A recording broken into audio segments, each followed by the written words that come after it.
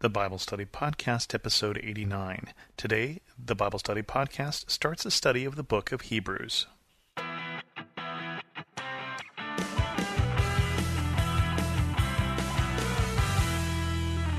Welcome to the Bible Study Podcast. I'm your host, Chris Christensen. Before we get into Hebrews, let's say just a little bit about the authorship of Hebrews. The ancient church in the 4th century introduced the letter of the Hebrews as Paul's 14th letter into the New Testament. But a lot of scholarship since then has decided that it may not be a letter from Paul. We don't know who the author is. It's certainly not signed. We do know that the author was male, was acquainted with Timothy, and was located in Italy, and that's really what we know for sure. And although there is debate about the authorship of the letter, there's less debate, or no debate even that I know, about the value of the letter, and that's one of the reasons we're going to be studying it. So starting in chapter 1. In the past, God spoke to our forefathers through the prophets at many times and in various ways. But in these last days he has spoken to us by his Son, whom he appointed heir of all things, and through whom he made the universe. The Son is the radiance of God's glory and the exact representation of his being, sustaining all things by his powerful word. After he had provided purification for sins, he sat down at the right hand of the Majesty in heaven. So he became as much superior to the angels as the name he has inherited is superior to theirs.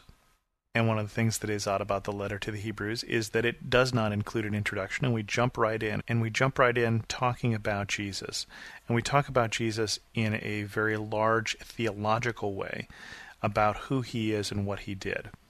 And this is in a larger context of how God has spoken to the forefathers of the author and of the audience of the letter. Because again, this is a book that is written by someone who is Jewish to people who are Jewish. Early church traditions say it may have been written originally in Hebrew and then translated into Greek like the rest of the New Testament. So this says that God has spoken through the prophets in the Old Testament and in other ways, but now is speaking through his Son. And that Jesus has a unique position in the universe. Heir of all things, through whom the universe is created. This is similar in theology to the beginning of John's Gospel. And in the beginning was the Word, and the Word was with God, and the Word was God. Through him all things were made. The next sentence is interesting. The Son is the radiance of God's glory and the exact representation of his being. Remember the radiance of God's glory, that when Moses just saw a little bit of God, just saw him from the back as he's on Mount Sinai and he's received the law, he asks to see God and he's told he can't see him face to face or he would die, but he can see him retreating.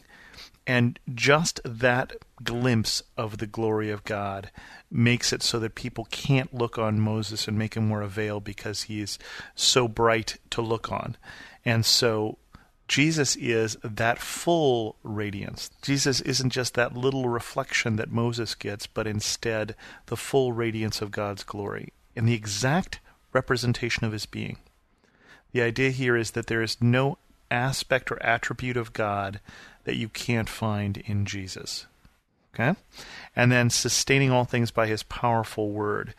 And that reminds me of the verses from the first chapter of Colossians. He's the image of the invisible God, firstborn over all creation. For by him all things were created, things in heaven and on earth, visible and invisible, whether thrones or powers or rulers or authorities. All things were created by him and for him. He is before all things, and in him all things hold together. And in this particular version, sustaining all things by his powerful word. Similar sort of thing of the holding together of everything. After he had provided purification for sins, after he had died to free us from our sin, from that sin guilt by being the offering, and we'll get a lot more into detail in that in Hebrews as we talk a lot about sacrificial systems. He sat down at the right hand of the Majesty in heaven. By the way, did you know that God was left-handed? Because Jesus is sitting on his right hand. Moving on. So he became as much superior to the angels as the name he has inherited is superior to theirs. In the hierarchy of things, Jesus is not a created being, but is part of God, begotten of God. The author goes on, For to which of the angels did God ever say, You are my son, Today I have become your father. Or again, I will be his father, and he will be my son. And again, when God brings his firstborn into the world, he says, let all of God's angels worship him. In speaking of the angels, he says, he makes his angels winds, his servants flames of fire. But about the Son he says, your throne, O God, will last forever and ever. Your righteousness will be the scepter of your kingdom. You have loved righteousness and hated wickedness. Therefore God, your God, has set you above your companions by anointing you with the oil of joy. He also says, in the beginning, O Lord, you laid the foundations of the earth, and the heavens are the work of your hands. They will perish, but you will remain. They will all wear out like a garment. You will roll them up like a robe. Like a garment they will be changed, but you remain the same, and your years will never end. To which of the angels did God ever say, sit at my right hand until I make your enemies a footstool for your feet? Are not all angels ministering spirits sent to serve those who will inherit salvation? The writer is writing to people who are familiar with the Old Testament, and so this is a series of Old Testament prophecies that are strung together here. They come from Psalms, 2 Samuel, 1 Chronicles, Deuteronomy, a number of different places. And they've been woven together here, this theme that the Son, Jesus, is more than the angels. So this whole section here is about Jesus' position in things. And the author is using these Old Testament prophecies to say, do you see the difference here? And he goes through them then. You are my son, today I become your father. Okay? A very different and special relationship. Not a servant, as the ministering spirits, as angels are. I will be his father, and he will be my son. And again, when God brings his firstborn in the world, he says, let all angels worship him. And that's a verse from Deuteronomy. Now, we probably should pause at some point here and debunk some of the cultural understandings we have in the U.S., at least, in terms of what angels are. Angels aren't dead people. Angels are a separate order of created beings, which include both the Archangel Michael and include Lucifer, include Satan, who is a fallen angel, is our understanding of who angels are, created before people, created as ministering servants, as the help. And so the author is saying that this is a very different position than Jesus. About the Son, he says, your throne, O God, will last forever and ever, and righteousness will be the scepter of your kingdom. Okay, we're talking about a Lord here, the someone who is in charge, who will rule. And that is our understanding of Jesus, and that's why we say Jesus is Lord. He is in charge. He will rule, and that means in us, and then eventually means in everything. You have loved righteousness and hated wickedness. Therefore God, your God, has set you above your companions by anointing you with the oil of joy. And anointed, one of the words for anointed would be Christ. That is where we get that word.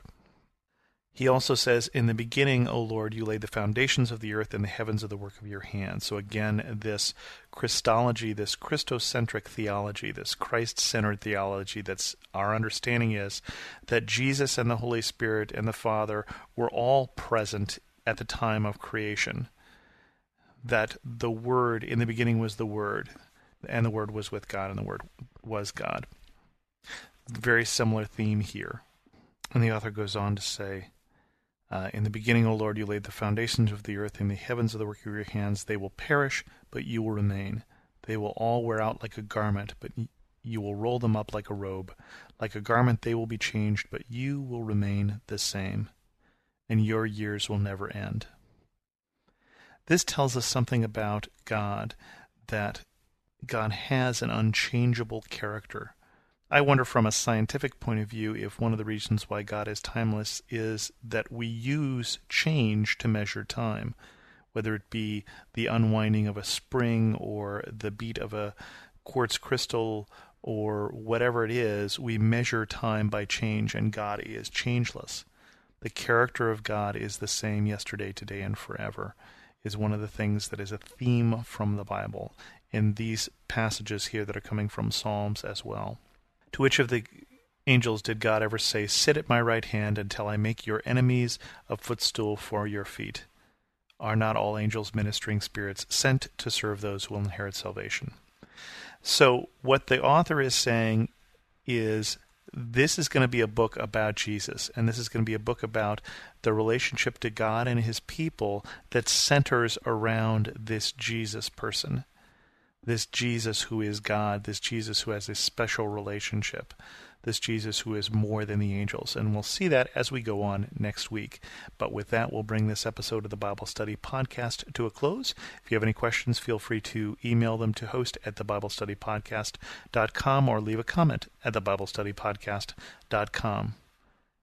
Thanks so much for listening.